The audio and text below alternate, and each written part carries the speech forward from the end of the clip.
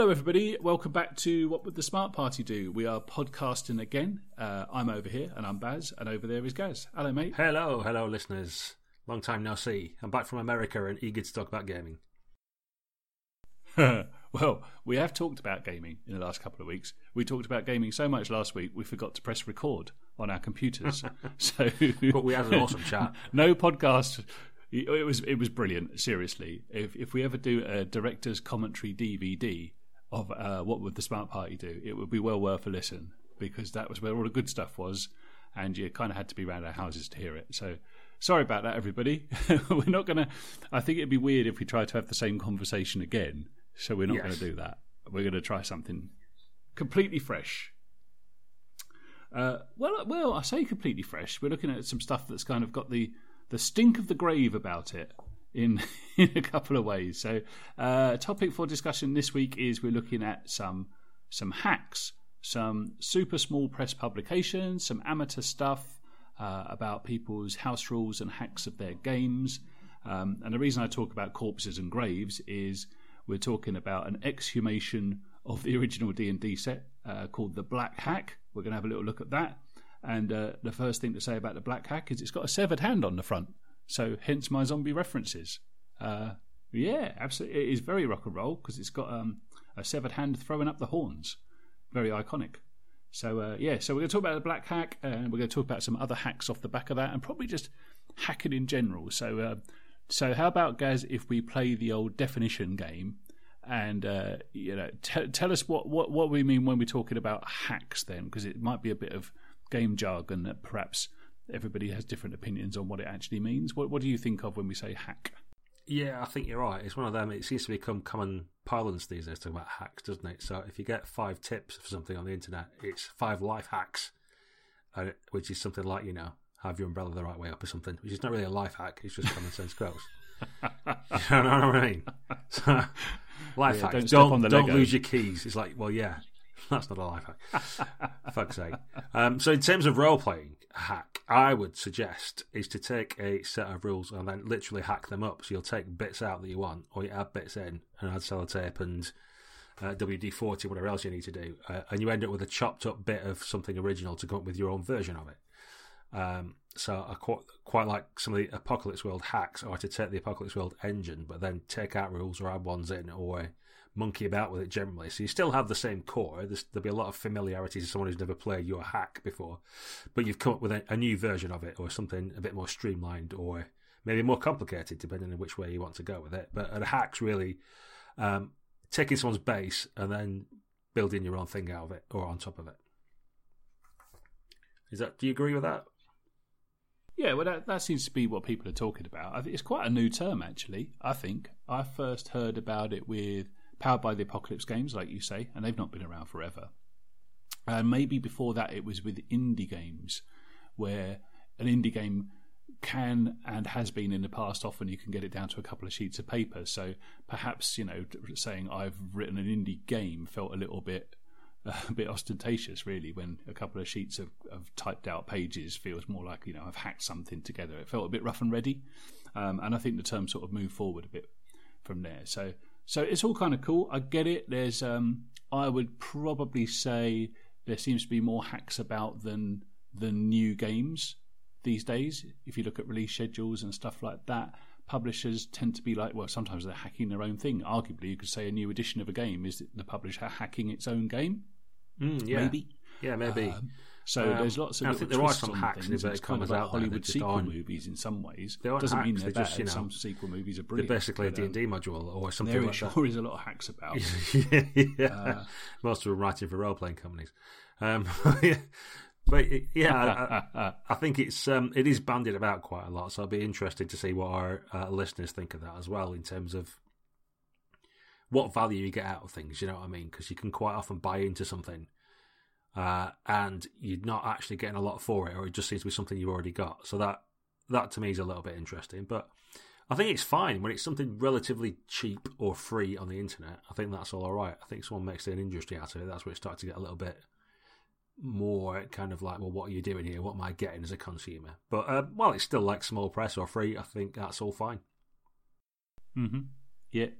Yeah, absolutely. I guess the other thing I wanted to call out fairly early on, though, having looked through some hacks recently, and definitely the stuff we're going to talk about today, is when did things stop being house rules? Was it when people got access to desktop publication, which is trivial these days? It's really easy to get, and the world's a better place for that because we have access to computers and Word and printers and stuff like that, and it's really easy for your thoughts to be something that other people can see, and I'm all for that. But a house ruling back when I were a wee bairn just meant you had a big ring binder which was full of loose leaf pages of stuff you thought was rubbish about Advanced Dungeons and Dragons. But in no sense did I ever think, like, even if I had access to printing, that I would foist that upon the world. And I don't think anybody really did. But there seems to be plenty of people who want to show off what they do with their home games. Again, that's not an issue per se, but it seems to be an inclination that's only popped up recently. What do you think? Yeah, well, I think it is. It's something we talked about before in terms of, like, we're sort of like GMs, and the people we hang about with or speak to on forums or on G+ groups, where they tend to be largely the more vocal people, and the GMs or the indie gamers who want to be like where it's GMless, but everybody gets to say kind of thing. So I think in that market, it might seem a little bit odd to us, but there are, let's not forget, probably 6-to-1 ratio of other people who just want to play a game or want to be told what the rules are or don't want to mess about. And they're quite happy just to turn up and do whatever you tell them, sort of thing. And, you tell them what shape dice to roll and they'll start rolling them. So things like these hacks are probably like quite appeal to those. If they don't want to read, for example, D&D, or don't know which edition to get, and just want something easy, and just roll a D20 occasionally, they might pick up the black hack or get their mate to do it and run it for them or something like that. So I think the house rules thing has become more appealing as a hack now because it's just kind of, it's easy for people. I think people generally want a lot of more easy content, and they kind of don't want to have to think about it or work out how to house rule something. They just kind of want someone to give it to them and say, okay, I'll give you $2, you tell me what to roll, and we'll go from there. And then, they've kind of got permission to hack off the back of it then as well, because if you're buying something that's already a bootleg, you don't mind taping over 1 or 2 songs you don't like, do you? I think there's a bit of an element of that to it. So it's kind of like feeds itself in a certain way. And there's that many different versions of OSR and D&D and stuff as well. You can just pick the one you want, can't you, as well?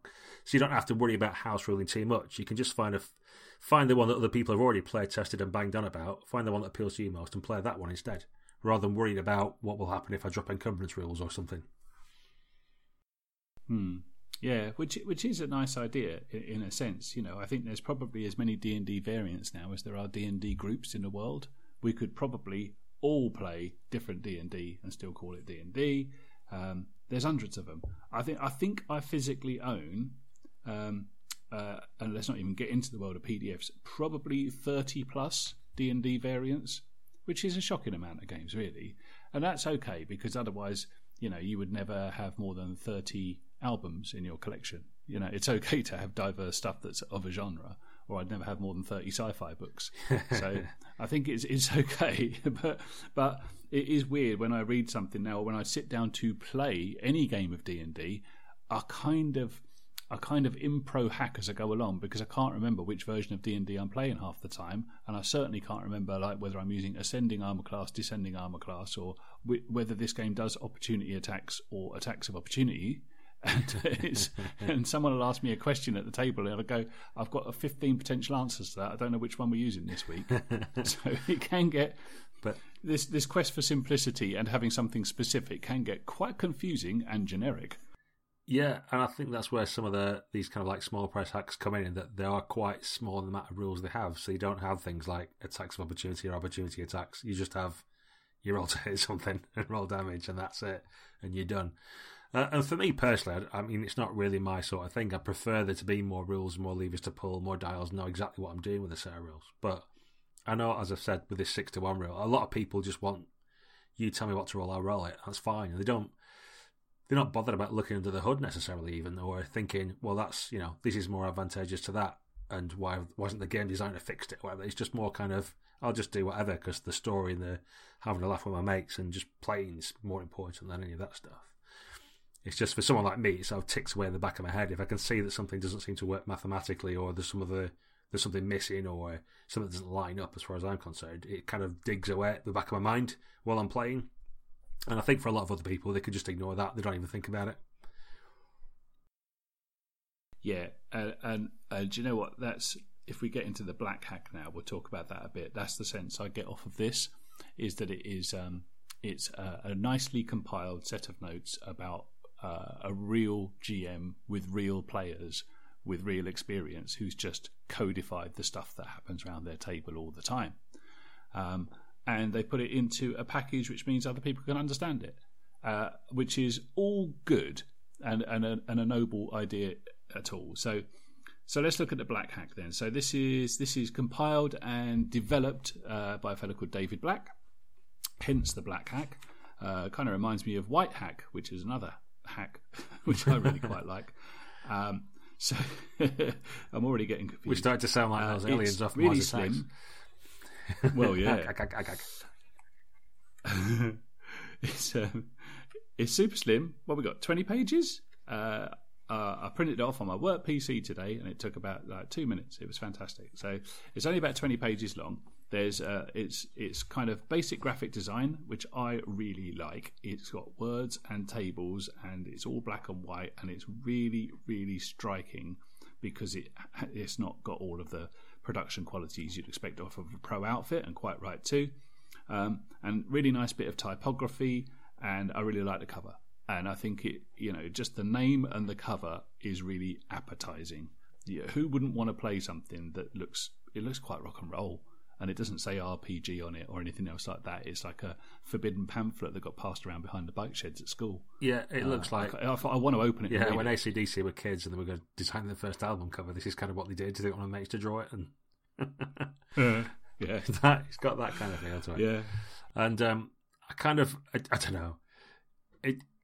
I've got two minds about it. I mean, in one respect, there's bits that I don't like and find a little bit irritating by the kind of like low rent design and all the rest of it, but then other bits I find equally charming. So it's quite funny. I don't know. Most books these days, if you open them up, you've got like your thanks to page.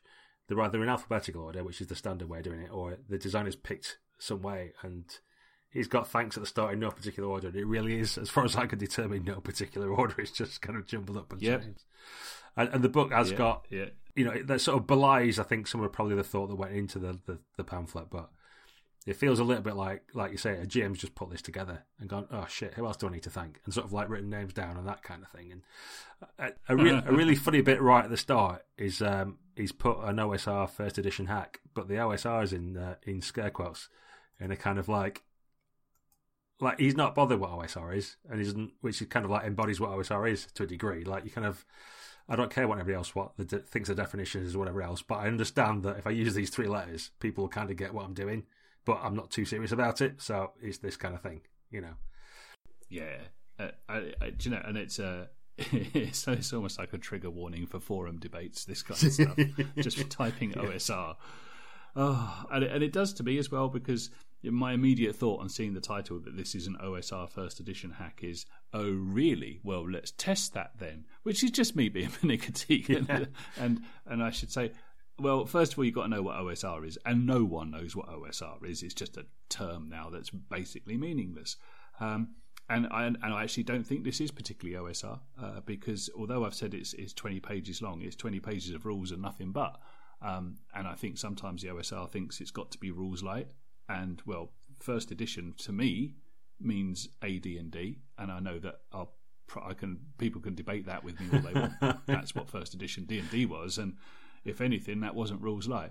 And it always seems to get forgotten about when we're talking OSR. It really does, and that's an annoyance. So this isn't particularly rules light. I don't think it's particularly OSR. I think it's exactly what it says it is. Which, to be fair to David Black, he says it uses the original fantasy role-playing game, so D&D, and it adds and takes away bits to make a streamlined flavour of the original role-playing game. So it's basically his D&D, the way he plays it, and the way that loads of people play it, where you don't really ever want to go and pick up the rulebook to check. You just make something up and go with that, and everybody's cool with it, and then you write down what you did later and realise that you've just sort of like filed all of the rough edges off of the game, and you've just gone for a fairly smooth experience. It makes sense in play, and that's what he's done. So, which is fine, and I could pick apart every little piece of this, because some of the Some of the rules I really like. Some of them I already use, so we obviously thought of the same thing at some point in the past. And some of them, I wouldn't give them table space in my game. I kind of look at it like a menu of something to pick from. And from that perspective, happy days. Does it hang together as a complete game? For me, it doesn't, but that's just a preference thing. And I don't think it's even really presented as a whole game. So the bit that makes me scratch my head is how it's got such a legion of evangelical fans who present it as like the second coming, well, by now the 15th coming of a great role-playing game that's completely standalone and everybody should have it and not play anything else. I don't get that. I don't know what they're reading that I'm not. No, I don't understand it at all either. Not that I want to take everything away from David Black. I think in fairness to him, he didn't really expect it to be like, the second coming of Christ or anything. He just put some stuff together and stuck it on drive-thru for a couple of dollars. But, people have taken up this cause. I think it must be the way a lot of people play in that, it's like these old arguments we used to have about BRP and Cthulhu and people saying it's a perfect system. And then you talk to them and you find out they don't use 90% of the system. It's like, well, it's not perfect then, is it? Because you're not using it.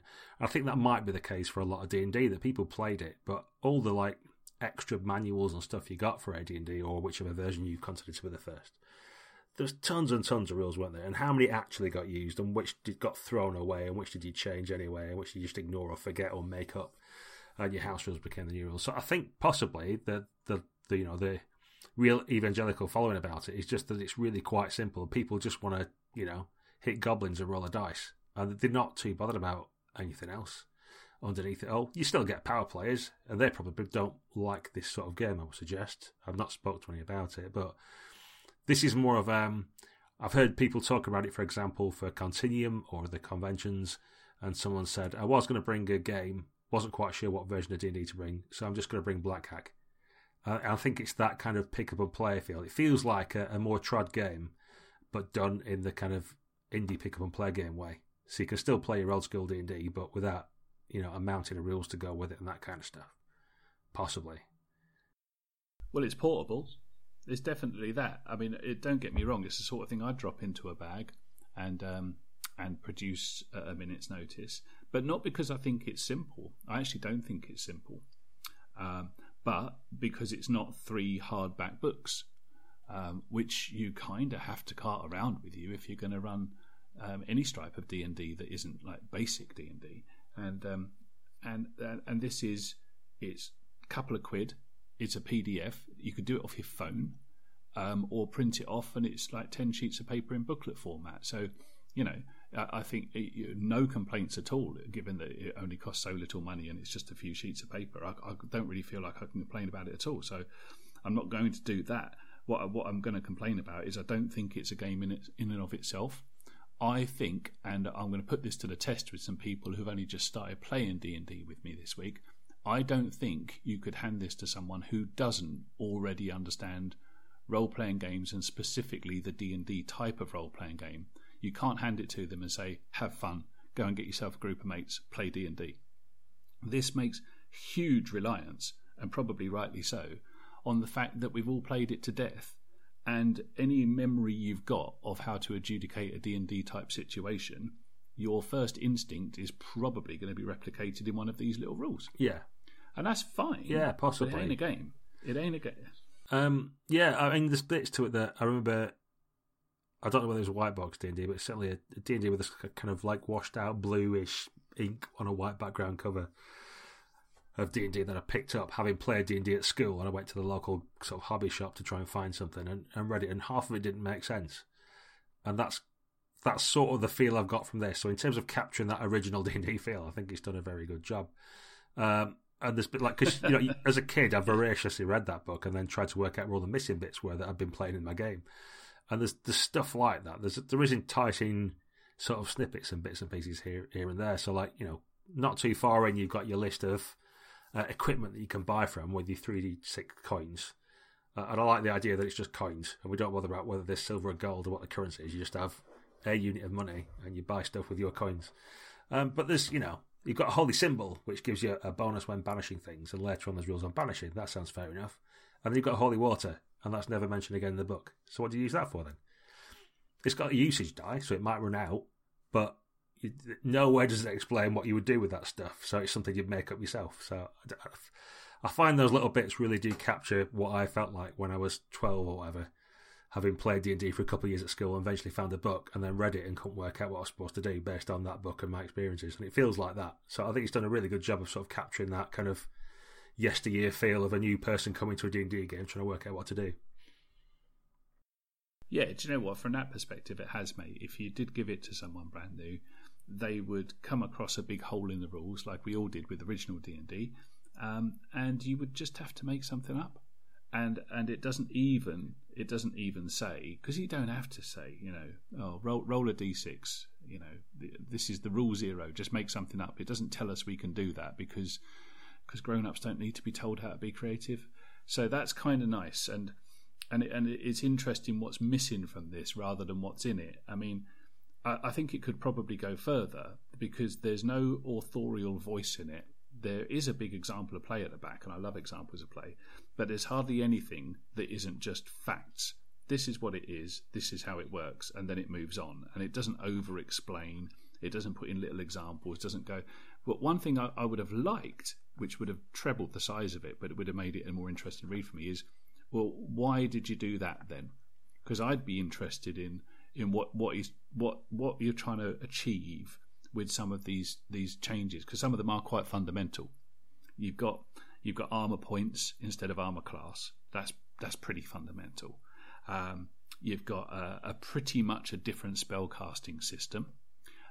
Attributes and skills. Well, there's no skills at all, which is fine. Good decision. But it's roll low. You've got usage dice, which I want to talk about usage dice, but there's all kinds of stuff in it, and I'm really interested in, like, why'd you come up with that then? Because there's got to be 15 million different ways of doing encumbrance, and I'm kind of semi-interested in why it's been done that way, because I can't quite get a sense of what this is trying to do, and maybe I'm overthinking it. Maybe it's not trying to do anything. Maybe it's just a fella's house rules. In which case, why should he have to explain it to anyone? Exactly, yeah. I found the initiative curious, because everyone's got to be sorted into an order, it tells us. Think, cool. You'll make dex tests to see whether, who goes in what order. But then just splits them into 2 groups. So if you succeed, you go before the people who failed. Okay, well, if you've got 10 monsters and 6 players, all you've done is split them into 2 groups of 8 or whatever. Like, we still need to work out who goes, you still haven't determined who goes in what order. So you've rolled some dice and still don't know what the answer is. So you might as well make it up. Well, so, it's bits like that I feel like, okay, I see you made a rule and that you kill to make whatever decision or rule you want to do, but I don't see what you're achieving there. Mm-hmm. Do you know what I mean? It feels a bit like that. Well, funnily enough, I totally, but as an example, that's a rule I already use. I use that rule almost exactly in my D&D games. So I suppose I'm jealous that he stuck it in there. Everyone thinks it's his idea. You copied it, Baz. You didn't come up with it. Oh, totally, yeah, totally. No, I get what he's on about there, but it's not beautifully explained. It's explained in very, very short terms, but I still think you're right. You would have obviously done that differently to me, and we're both looking at the same sheet of paper. Well, there you go. I suppose that is D&D. For me, some of the other stuff that's in there is it's made a couple of changes which I genuinely do not see the point of, and they haven't really been followed through on. It's perhaps not a big deal, but some of the name changes they remind me of what happened with D&D and gaming back in the 70s and 80s, when no one was allowed to use the term dungeon master anymore, so someone had to be a game master, and then they were a game moderator, and then they were a keeper, and it's like, yeah, okay, I know we're not going to have basic terms for stuff, but just because you've given it a new name is not necessarily an innovation. And the wizard in this game is called a conjurer, and every time I see that word, it just makes me think, why? Really? It's like, okay, go ahead, you could do that, but in your table, that's fine. It's just warrior, cleric, conjurer, thief seems an odd one. Yeah. And rounds are now called moments, and turns are called minutes, but later on he uses turns for spell duration. So it's like, follow through on it, or tell us what you're doing, or just give us a list of terms you think you know, but what I call them in this game. That would have worked. Yeah, I know what you mean. I mean, I like the idea of having moments and minutes, but then he does refer to them as rounds and turns when he describes them. So you're kind of like, well, okay, why have you renamed them? I think I'm on board with it. You kind of want something more to then come out of it, don't you? if you're going to change it, then what's the reason for that? Yeah, and it's like hit dice. Hit dice is still a thing, but you get told about it, but it doesn't really get referenced anywhere else.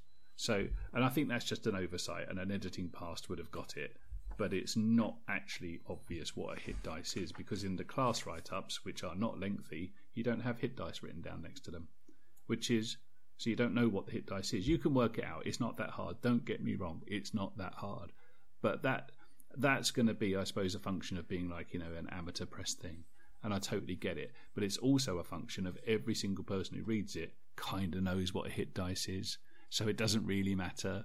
So it is absolutely leaning on the fact that people know what a thief is, because it doesn't say anything apart from thief. Yeah. But conjurer, that means in my head I've had to do a very, very simple translation from magic user to wizard. Well, I did that years ago. I've got the hang of that now, but now it's a conjurer. And I suppose maybe it doesn't matter, but there's some little inconsistencies and weirdnesses in there which I can't like all of it. I think it would be impossible to like all of it, and it would be impossible to hate all of it. Yeah, I think, as we said, it is someone's personal view on something, isn't it? So is conjurer one of like the names of levels of magic user when they used to have them, an expert or something? Yeah.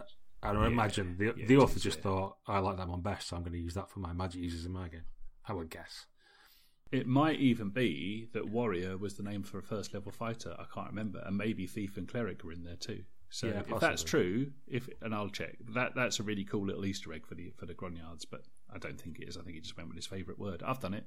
Earthdawn did nothing but that, just rename things. So it's a good history of like renaming stuff, and I suppose that is a hack. I mean, other stuff is really big and fundamental changes. Like there's an out of action table, which is a bit Savage Worlds really, and I don't get to see an out of action table in many D&D variants. I think that is probably unique. Probably going to be wrong, but that's an unusual thing. And one of the results on that is you can be disfigured and have your charisma reduced to 4, which looks a bit. That's almost more brutal than being dead, I would have thought. But it does stop you ever having to roll that number again. So there's some really weird little things in there which in play probably don't come out as well as they read in text. But then there'll be other things which is probably wonderful in play. Yeah, no, I agree. I mean, I find it interesting as well that advantage and disadvantage are in there. So if you've got advantage, you get to roll 2 dice and pick the best one, and disadvantage, you roll 2 and pick the worst or whatever, or the GM picks for you. Which seems to be a relatively new thing that's been knocking around. It's in the new Cthulhu and things like that as well as D&D type things. But it's curious to have this kind of old school game, but picking up that new thing. There's quite a few things in there that are straight out of modern game design, and it says in the front that he's done a bit of that, and I'm all for it. But it's a right mismatch. There's some really, really old stuff, some really, really new stuff. It's like a little bit of greatest hits, and the thing is, it might sound like I'm being down on it. I'm not really. It's exactly what I would do. It's exactly what I have done, and probably most GMs worth their salt have thought about when they're running a game that's so hackable or changeable or mutable. But we don't all stick it up on RPG now. That's the difference, I suppose. And it's a bit like, when you look at modern art and say, well, that's rubbish, anyone could have done it. Well, not everyone did do it, and you didn't do it, but you could have done and you didn't, so shut up. Someone got there first and they did it fine. Yeah. So, all fair play to him. I think the fans of the Black Hack probably do it a bit of a disservice by probably overselling it a little bit. It is what it is, and for $2, I've got no complaints whatsoever. I will probably not use it as is, but that doesn't mean it's bad. It's just a preference thing for me. I don't quite get the love, but I'm kind of glad it's out there. Yeah, I think that's the thing with me as well. I mean, I was never the target market for it anyway, so that's fine. It's just it's probably been taken aback because you hear all this, like there's loads of people we know and you see on the internet, there's just like tons and tons of love for it, and then I bought it and I feel not disappointed, but I just expected it to be a bit more there for all the enthusiasm that it's getting. But I think it's just a, neat little set of house rules for your game. And if you like D&D, you'll probably like it if you want something quick and easy. But given the amount of social media hype, I was expecting there to be something else, I guess. But it as you say, nothing wrong with it. It's just not giving me the massive excitement that I thought there must be something in here, given the amount of how much flag waving people are doing, I guess.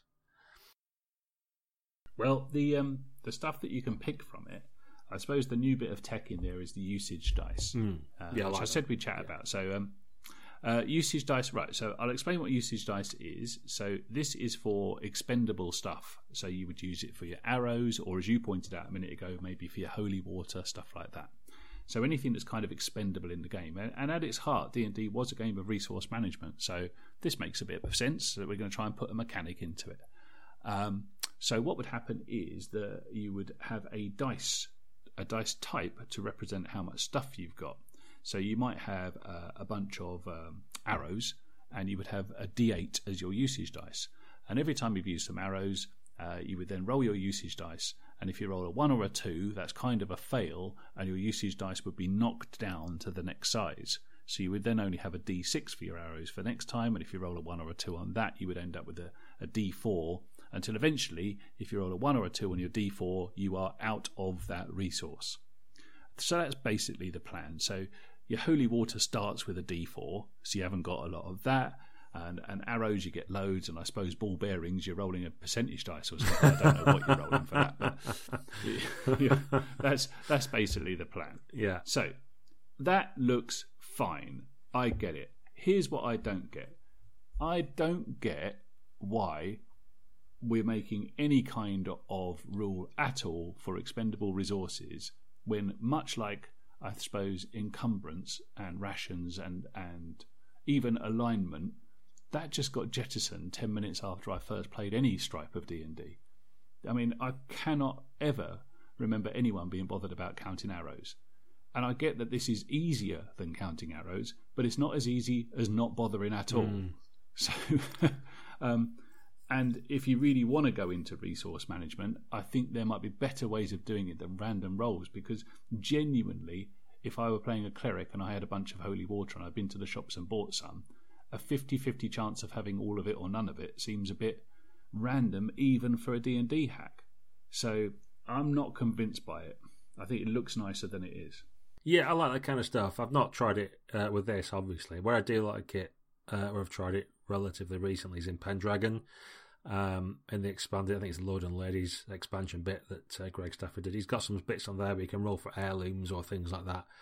And there's stuff like Foal's Healing Rock, which is just, it's magic rock which you rub against one of your injured knights and it gives him X number of hit points back or whatever. But then it's got usage dice to it, but it's just like an all or nothing. It's kind of like you roll your D20, and on a 1 to 4, it's not magic anymore, and that's it. And I kind of like that because it fits in with that, because you've got this, like I said, like literally a pebble in your hand and it's magic, and you rubbed it on your mate and it's helped him out. But you don't know if it's going to keep on doing that or not. You've no idea. It's been blessed in some way, or some fairies inside it or something. And you as a knight just don't understand. And one day it just stops working, and it's beyond the ken of men. You just wouldn't. You have no idea if you could recharge it or where to get another one or anything. So I think in them sort of circumstances, that sort of usage die makes sense. Or if you're using a healing salve and it's like, oh crap, this isn't working, we need to put more on. So you don't know whether you're going to run out of it or not, because you just have to keep piling more until it works. That kind of stuff I can see for it. But as you say, if it's arrows, it feels funny to be in a battle and you're shooting arrows at your opponent and you don't know whether you're going to have another one. Like you reach around your quiver and oh no, I haven't got any more now. I did have one for ages and it just kept to be the same arrow I fired, and now there isn't one. But I do like the idea of the usage die. I've not tried it in anger for mundane items to know whether it works or whether I get a bit annoyed. Well, if you're trying to get a feel for what the Black Hat is trying to do, and because every D&D variant, I think if it's a good one, or any game for that matter, it should be trying to strike a tone or a theme or have an idea behind it more than just a generic fantasy game. Because I don't think generic fantasy games are much more than generic fantasy games. This has got to have a theme, and if the Black Hat's got any theme that you can take from it, the character sheet, half of it is a backpack that you would scribble your equipment into, and the kind of unique mechanic that's brought up in it is the usage dice. So I'm looking at it thinking this is a game about equipment and about resource management and about limited supplies, and I'm down with that. I think that's great. I've got a game called Torchbearer that does exactly the same thing, but times a million. I was going to bring that up. Yeah. So I get that. So that makes perfect sense. But then it's D&D games aren't about that. They've never really been about that. That was always the worst part about it. And I think you're going to have to try a lot harder to make your D&D about that. I just think that this is going to be something that gets jettisoned fairly quickly. And I think it's a strange hook to hang your variant on, the big backpack of death. When you've got your class descriptions take up about 4 lines, and there is nothing to do when you level up apart from have a couple of hit points. There's nothing for the player to really get behind. So what's in their backpack is more important than what's in their head, maybe? I don't know, probably overthinking it. Yeah, it feels like a one-shot game to me. I'm not sure about the leveling up and stuff like that. It feels like that pick-up-and-play thing. And you might level up just as a consequence of every time you and your mates get together at a convention, you see each other a few times a year. You just have another quick bash at Black Hack and get another dungeon done and level up once and get a few more hit points and put the characters away till the next 3 months when you play again, maybe. I mean, I like the idea of putting your ammunition, rations and torch die on your character sheet. So I like the idea of using your character sheet function like that in terms of actually having dice sat on them and they tick up or down and that sort of thing. But yeah, as I say, half the character sheet is a picture of a backpack. And you kind of... Yeah, certainly if you're like a conjurer, for example, you probably want more of it to be space for spells or things like that, I would think, rather than whether you're carrying a 10-foot pole. You would think. I don't know. Yeah, you would think. Well, spells don't take up a lot of room because all of the content, which is what normally powers D&D and takes up half the player's handbooks and hundreds of spells and hundreds of monsters, that's been massively condensed.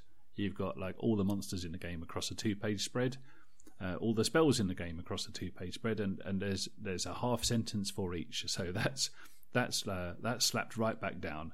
I don't have a problem with that. I think that's okay. I mean, the monsters have got one number and a line of text, and again, you just have to lean on your knowledge, and I suppose that's a big old gap. But if you can't think goblin and come up with something to say as a GM, probably need to get a different hobby anyway. So that's all right. I don't mind that too much, but it is sparse. It's really sparse. Yeah, so you kind of like creatures, you've got your hit dice, which there's a little table at the start, isn't there, which tells you how much damage they do for a certain hit die rather. But then some of them seem to have weapons, and they do different amounts of damage. I don't know, it feels a bit... This is the sort of thing, not necessarily with this particular one product, I don't want to feel... It does feel like we're sort of like bashing Black Hat quite a bit when it's more of a general conversation, I think, but... It's kind of you've introduced a rule for something and then don't particularly use it and do something else instead for some, quite a lot of occasions. And I don't know why I just don't know why. I think I'm looking for a why where there isn't one. Do you know what I mean? I think it's just if you're playing that kind of old school D&D game where a lot of stuff just didn't make sense and wasn't play tested necessarily, or it's just slung together and you just play and have fun and don't think about it too much. Yeah, and this is what happens at actual tables. Even tables where your GM and players are heavily invested in fairly lengthy and robust rule sets. You could be playing Shadowrun with Shadowrun veterans, but there will always be those stages where you just skip over stuff and don't really apply the rules. See every chase scene ever done. And there'll be times when you just get the rules out and overdo it when you don't need to, like mini combat. So that's just role playing, isn't it? So what I do like is I think it is generally an acknowledgement of that'll do is probably good enough as long as you've got some pace in your game, and there'll be nothing slow about this game. So we like pace in our games, and I reckon you could very easily sit down to play D&D with D&D veterans, have literally beers and pretzels, and I think you could chew through an awful lot of game in a relatively short period of time, and that's a good thing. Well, maybe it's something we should do, Baz, for a future podcast. We could do with getting a game of Black Hack in and seeing just how it shakes out. Do you know what I mean? Well, yes. Or we could do that, or we could hack the hack and look at some of the other hacks that are out there and maybe play something that you'd prefer, like Cthulhu Hack. Segway. Funny you should mention that as I flip all my PDFs. The Smart Party has a Patreon account. It's a way for you, a loyal listener, to help with the running costs of the podcast. We really appreciate your help because the red posting and exotic whiskies don't pay for themselves. Head over to the patreon.com/smartparty and sign up to drop us a couple of bucks each month. We will forever be in your debts, and you can sit back and relax as we continue to provide free gaming banter for your delectation and delight. So the Black Hack, one of the other things it's done, and again, I can't imagine for 1 minute the author assumed this was going to happen either, is not only did it generate legions of fans and loads of sales, and good for him for all of those things, it also encouraged what appears to be half its paying audience to go and write their own hack. So there's now another iteration of hacks of the hack. There's Hex hack, there's Supers hacks, there's Jack the Ripper hacks, and the one that we've been poring over for the last week or so is the Cthulhu hack by a friend of the show, Paul Baldowski. And the Cthulhu hack is exactly what you would imagine, which is the Call of Cthulhu version of the Black Hack. So it's twice as long as the book it's based on. That's my first thought. So there's that. And I really want to like this because me and Cthulhu don't rub along fantastically well, and I think if it's going to be if this can get me playing Cthulhu in the way that the Black Hack has obviously got people juiced up for playing fantasy role playing, it will have absolutely done its job. But I do not speak as a Cthulhu expert at all. So, Gaz, are you going to be using? I'll put it on the table. Are you going to be Cthulhu hacking your Delta Green games anytime soon? Do you want the long or short answer? No, probably. No, I love Paul to death, and I love the work he's done with All Roll Up and everything as well. And I'm glad he's done this, and people are getting value out of it. But if anything, I'm even more bemused by this than I was with the Black Hack. So, oh God, sorry, yeah, listeners. I know. I'm like a bottle of red wine in, and I'm getting all grumpy because I'm old and cantankerous. I guess I don't know. No, but the thing, it feels very similar to the Black Hack as you would expect, and he's obviously just done a layer on top and added some extra bits and pieces. But one of the things I find a little bit sort of confusing. I'm confused as to the audience of this, if you know what I mean, because quite a bit of it speaks to you as if you don't know what a role-playing game is. But then it happily drops in stuff about Cthulhu or D&D or other rules and things that speak to you as if you were a gamer and know what we're talking about. So there's a little bit of a mixed message going on, I found. I don't know whether you found the same thing, Baz, but it feels a little bit like, this is what a role-playing game is, and then in the same breath can talk about hit dice or something. Well, maybe not hit dice, but you know what I mean? It talks into other shorthand that we've got as gamers that a new person wouldn't understand. So I'm not sure who the audience is. Is it anyone? Is it someone who's played Black Hack, so has some idea but wants to try something different? And do they know about Cthulhu or not? I'm not sure. Because much like I got that sense. Yeah, I got that sense too, mate. But no, I got just to agree with you. Really, I read this immediately after having read the Black Hack because you can read both of them in under an hour. And it's like, I can see what Paul's done here. He's read the Black Hack and thought, that needs a bit more explanation. So he's put it in. But he's he's obviously been careful to not make it a 300-page book. So, but he's gone neither one way or the other with it. So you're right. There's some explanation in here about what the game is and what the core mechanic is. And it's still not wordy. Don't get me wrong. But there's 4 paragraphs on what the core mechanic is, and the Black Hat did it in 2, so it's literally twice as long, but I don't think it adds. It just adds word count, but not clarity. Yeah, and much like the Black Hack's not got much of the D&D stuff in there, so like you say, there's just one-liners for monsters and all the rest of it. In this, at the end, you've kind of got 2 of the A5, what they are, pages on Mythos, for the Mythos 101, or 3 maybe. But it's kind of, if you don't know what Cthulhu is, or you don't even know that basic stuff, why have you picked up Cthulhu Hack? You either know this stuff or you don't. So that it feels like it's halfway between, if you don't know anything, it's not giving you enough information, and if you know it all anyway, it's too much, I would say. But I don't know, maybe we're overthinking it again.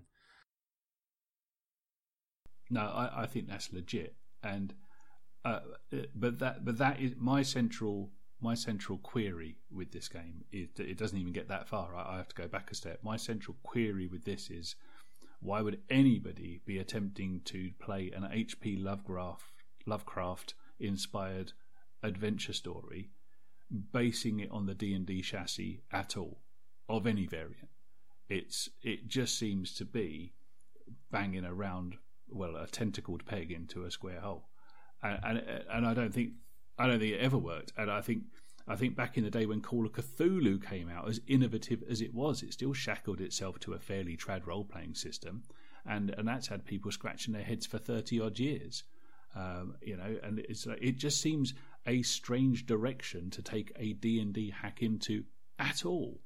And clearly, a lot of this hack is literally cut and paste, and that's absolutely fine. I'm not dissing it for that. But the language in it is really D&D. It's got wandering monsters that you roll for every 15 minutes. In a Call of Cthulhu story? Really? And yeah. And it's got a great big old, well, not great big, but relatively, given the word count of the whole thing, it's got as much of a combat chapter as the Black Hack has. As if you're going to be going in with knuckle dusters and punching Mego in the face. Not that they have faces, but that's not what Call of Cthulhu has been for a very, very long time, and it didn't really sit well in the original BRP version of it. So I think running through the same kind of issues again 35 years later, I think is a misstep. Yeah, possibly. I mean, I think maybe it might be a little bit unfortunate timing because Pulp Cthulhu is just sort of like being sprung upon us. So it might have filled that gap where you want to play a Cthulhu game, but you don't want to be, 3.5 hours of fruitless investigation before the mystery is revealed to you and you all die in insanity. And it's more a kind of like, I want to play a bit more of a hard-boiled noir game where I go and punch cultists in the face with my knuckle dusters and, beat people up for answers and then, a bit more actiony. And getting stuck in kind of thing, perhaps. But with Pulp Cthulhu landing, then it might just be a little bit unfortunately timed. I don't know. I mean, there's still good stuff in there. I like the idea of the flashlights and smokes. So that's something where you were saying before you weren't sure about usage die. I think it makes a bit sort of a sense to have that here. So flashlights are basically when you're trying to uncover something, spot something, do research, do your library research kind of stuff, I guess. And you roll your flashlight usage die to see if you can get that clue or whatever it is, and that might tick down as you run out of ideas. And similarly, the smoke die is for doing your fast-talking people, bribing, coercion, using your social contacts, that kind of stuff, and that can tick down. So that makes a lot. I can see how that would work in a game, and if you mess it up, then there's consequences to it. But again, it feels like it's a taster for it. It seems like a little bit of an amuse-bouche rather than going into the full detail sort of thing. So, like, if you run out of your flashlights or smokes, it kind of says, okay, you're tired, vexed, you burn out, you can't do anything else anymore. So it feels a little bit like you're still suffering an investigative game of that thing where you can't guarantee you're getting the clues you want, and then what do you do when you haven't got any? And it mentions, not just having hard failure, but things like yes and yes but, which are stuff from the more story-based games, but doesn't explain what they are. So if you pick this up as a D&D player coming from Black Hack, I think you might be a little bit lost about what that actually means. So again, it's that kind of like dichotomy of starting off by saying, this is what a role-playing game is, people, and then mentioning terms that have no explanation that no one's got hope of reading. Unless you know what you're talking about, you wouldn't know what they were anyway. Maybe. Yeah.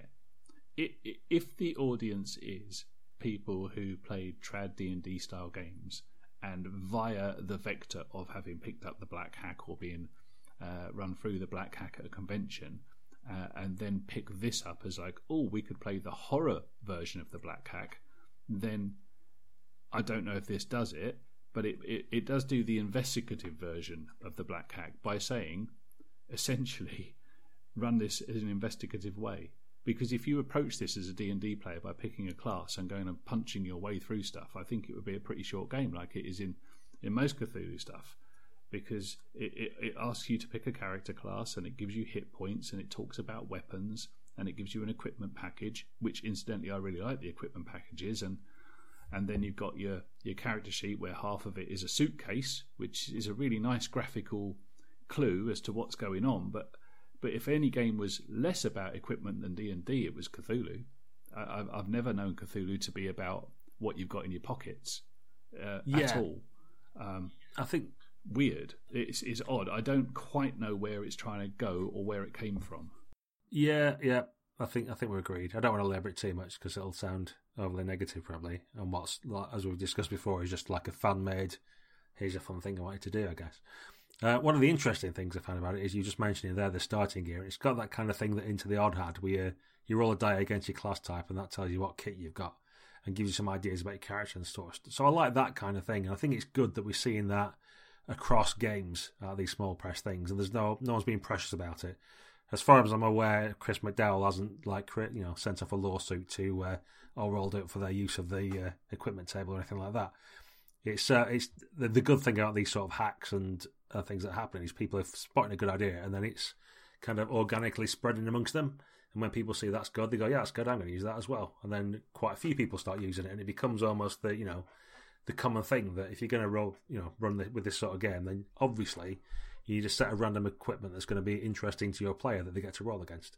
And I think it's nice to see that sort of stuff propagating around so that the good ideas kind of get carried on and ideas that perhaps maybe are less good or more specific to one group kind of like fall away.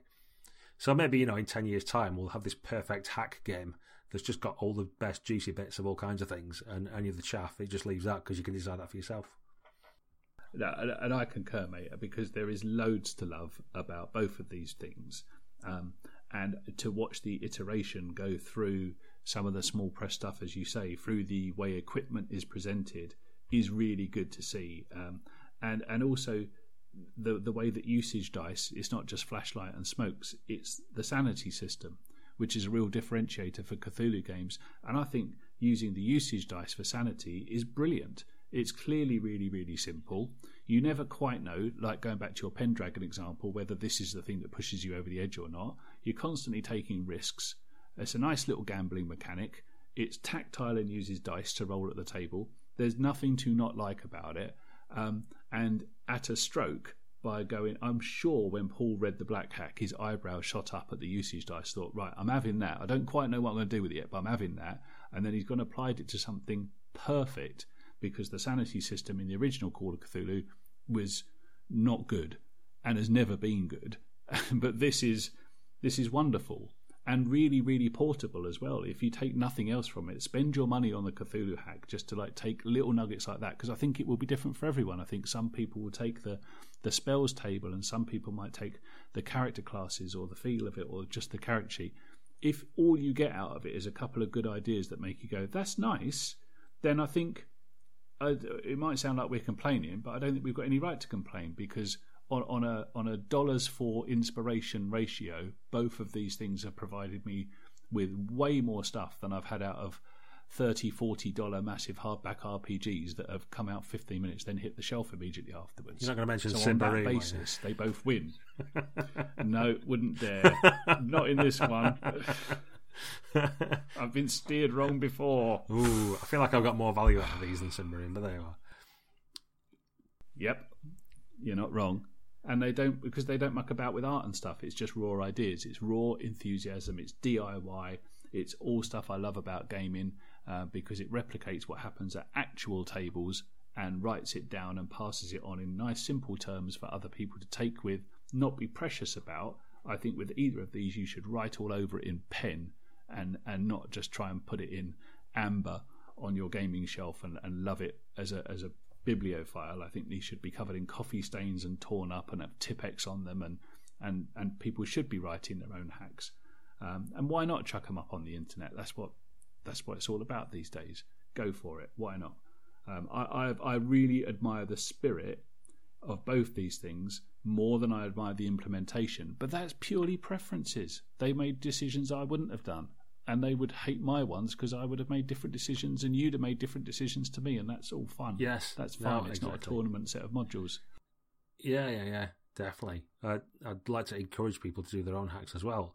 And specifically to people out there, I know there's an army of people who love Black Hack and various iterations of it. So in our usual style, we always ask for feedback, but on this in particular, I'd really like to hear what you find good about it or different, or why you would play one of these games over playing 5th edition D&D or anything else, or on what circumstances you play it over something else, because that's really interesting to us, isn't it? I know we've probably sounded a little bit critical as we've gone along, which is, our want, I guess, but it'd be nice to hear the positive side of it, because it might just be a failing on certainly my part that I can't quite see what the magic is having not played it. Maybe it's just the read through that's the problem.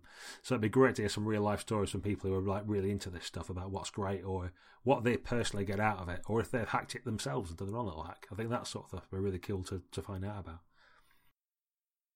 Yeah, I think so, mate. And the other question that I'll ask, I mean, I'll ask you because you're right there, but I would love to get some answers from people more in the know than me, is if there's a hacking culture, which I think we both admit is a good thing, why is it only ever applied to basic D&D from 1981? Why isn't there a Trav hack? Maybe there is off the original Traveller books, or a RuneQuest hack, or why aren't we seeing someone's take on Savage Worlds, which by now is a relatively venerable system and could definitely be simplified? And I'm sure people have got house rules for the cards and bennies and shaken and all that stuff. But I don't see them. Maybe I'm not looking in the right place, but people are going back to just one wellspring for their hacks. And I don't get that. And that's one of the things that threw me with the Cthulhu hack, is why would you go back to D&D? Why not hack the basic role-playing system that it started with? So hacking, great, but it's shackled to D&D, which I dearly love. I don't quite understand why there aren't more hacks of other avenues that the hobby took. Yeah, I guess from my own personal point of view, I like really robust, internally logical systems. So Savage Worlds we've mentioned, and then there's Hot War is my other favourite. But they're just really good tool sets, so you can hack them to other things, but you basically keep the rules the same because they work. It's all the dressing and extra fancy bits you put around the outside that are the extra bits, but you don't really need that many house rules. You just apply the rules you've already got in slightly different ways to give you the same results. I guess the thing that's in inverted commas been hacked quite a bit I can think of that's popular is Fate, probably. There's like tons of iterations of that, aren't there, where people have done extra bits and pieces. But even that's got like the Fate toolkit, and you've sort of like exhausted the number of different things you can do with that system without making it a different system. There's so many different iterations of that, and fudge, and using the fudge dice and various other things. So I guess with a lot of games, they're not played broadly enough that you want to change the rules too much. They kind of work as they do. I don't know. I guess, like, yeah, say for me personally, it's that I pick toolkit systems anyway, so all I have to do is mess about with the window dressing and the setting. I know there's tons of stuff for GURPS, but again, that's another toolkit setting, so people use the core mechanics and then just add extra bits for the particular style of game they want to play. So they don't need to hack the core game per se. I mean, I've tried using Pendragon as a samurai game and things like that, but I guess the applications aren't as broad. I think with just D&D, people have got lots of opinions on how you kill a kobold for some reason. So there needs to be lots of different ways of doing it. Okay. All right. Well, it's all good conversational stuff, isn't it? And I'm sure this happens around game tables all the time when probably GMs are pitching their latest campaign and they've thought to themselves, "Oh, I really fancy this variant. Let's give it a go." And I suspect you're right, mate, in that perhaps the gamers shrug and go, "Well, whatever you want to play, it's cool with me." So maybe it's just rarefied conversation amongst a select few, and the type of people who are going to put fingers to keyboards and printing out their opinions. Yeah, and I think you've got to remember with D&D being it's the majority of gaming, isn't it? No matter, there's all these other games out there, but most people who play role-playing games play a variant of D&D. And that's the hard truth. So there's going to be more activity around that. And so other games tend to be, rather than hack them, you just play a different game, don't you? You go like, well, I want to play D&D as being knights. Seems quite hard work to have that. I'll play Pendragon instead, or I fancy being in the future. I'll play Cyberpunk 2020. You don't have to hack Cyberpunk 2020 to something else. Like, I want orcs in my 2020 game. I'll play Shadowrun then. And people just play an entirely different game because there's so many of them out there. I think D&D is just in that unique position of having lots of people, so there's going to be more hacks anyway, and then lots of variations of it, so everybody else is going to have their variations on top of that. Because you seem almost like, you've got license, haven't you then? If there's hundreds of versions of your game anyway, what's one more? It doesn't matter. If there's only one version of a game, it feels a bit weird to try and fix it or change it. No. Okay. Yeah, good stuff. Good food for thought.